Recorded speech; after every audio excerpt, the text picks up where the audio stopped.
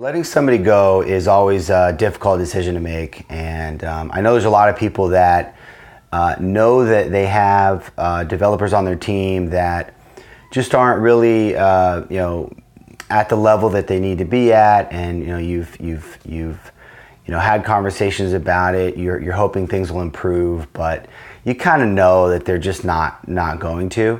And I think that one of the things we don't always think about is like the total impact of having people on your team that aren't really at the level they need to be at. It's kind of like total cost of ownership. Like total cost of ownership of a given piece of software is so much more than just the sticker price itself. And the total impact to your company, to your team, of having people there that just aren't, they don't have the level of ownership, they don't have the level of excitement, they're not growing, they're not learning, they're not really caring about end quality, has such a bigger impact than just like, oh yeah, this one person is maybe 70% as productive as they could be, and it's just a 30% of one person's productivity. I think it's so much more than that, because the difference I see between teams where everybody's firing on all cylinders, everybody's excited, everybody is challenged, everybody feels a level of accountability to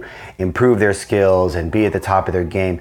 The difference between those companies and the companies where, it's like, yeah, there's some people that aren't, really that engaged, and it kind of brings everybody's level down, and it impacts other people on the team. It impacts their perception of how much energy they should be giving, or if other people are really putting a lot of work in and a lot of care into their work, and other people aren't, then they're going to feel frustrated, and then maybe their quality goes down. So it's just, I think it's always hard to do. And I know personally, it's like I'm giving advice that I don't know if I'd take personally, in the sense that it's just really hard to let somebody go. But it's one of those things that it's just the right thing to do if they're not working out, and not only for your own company, but I think also for them, because if somebody can kind of skate along without really putting everything into it that they need to, like ultimately that's not helping their career. And for them to realize like, oh shoot, like I need to step my game up, is going to help them in the long run. Is really going to help them in the long run.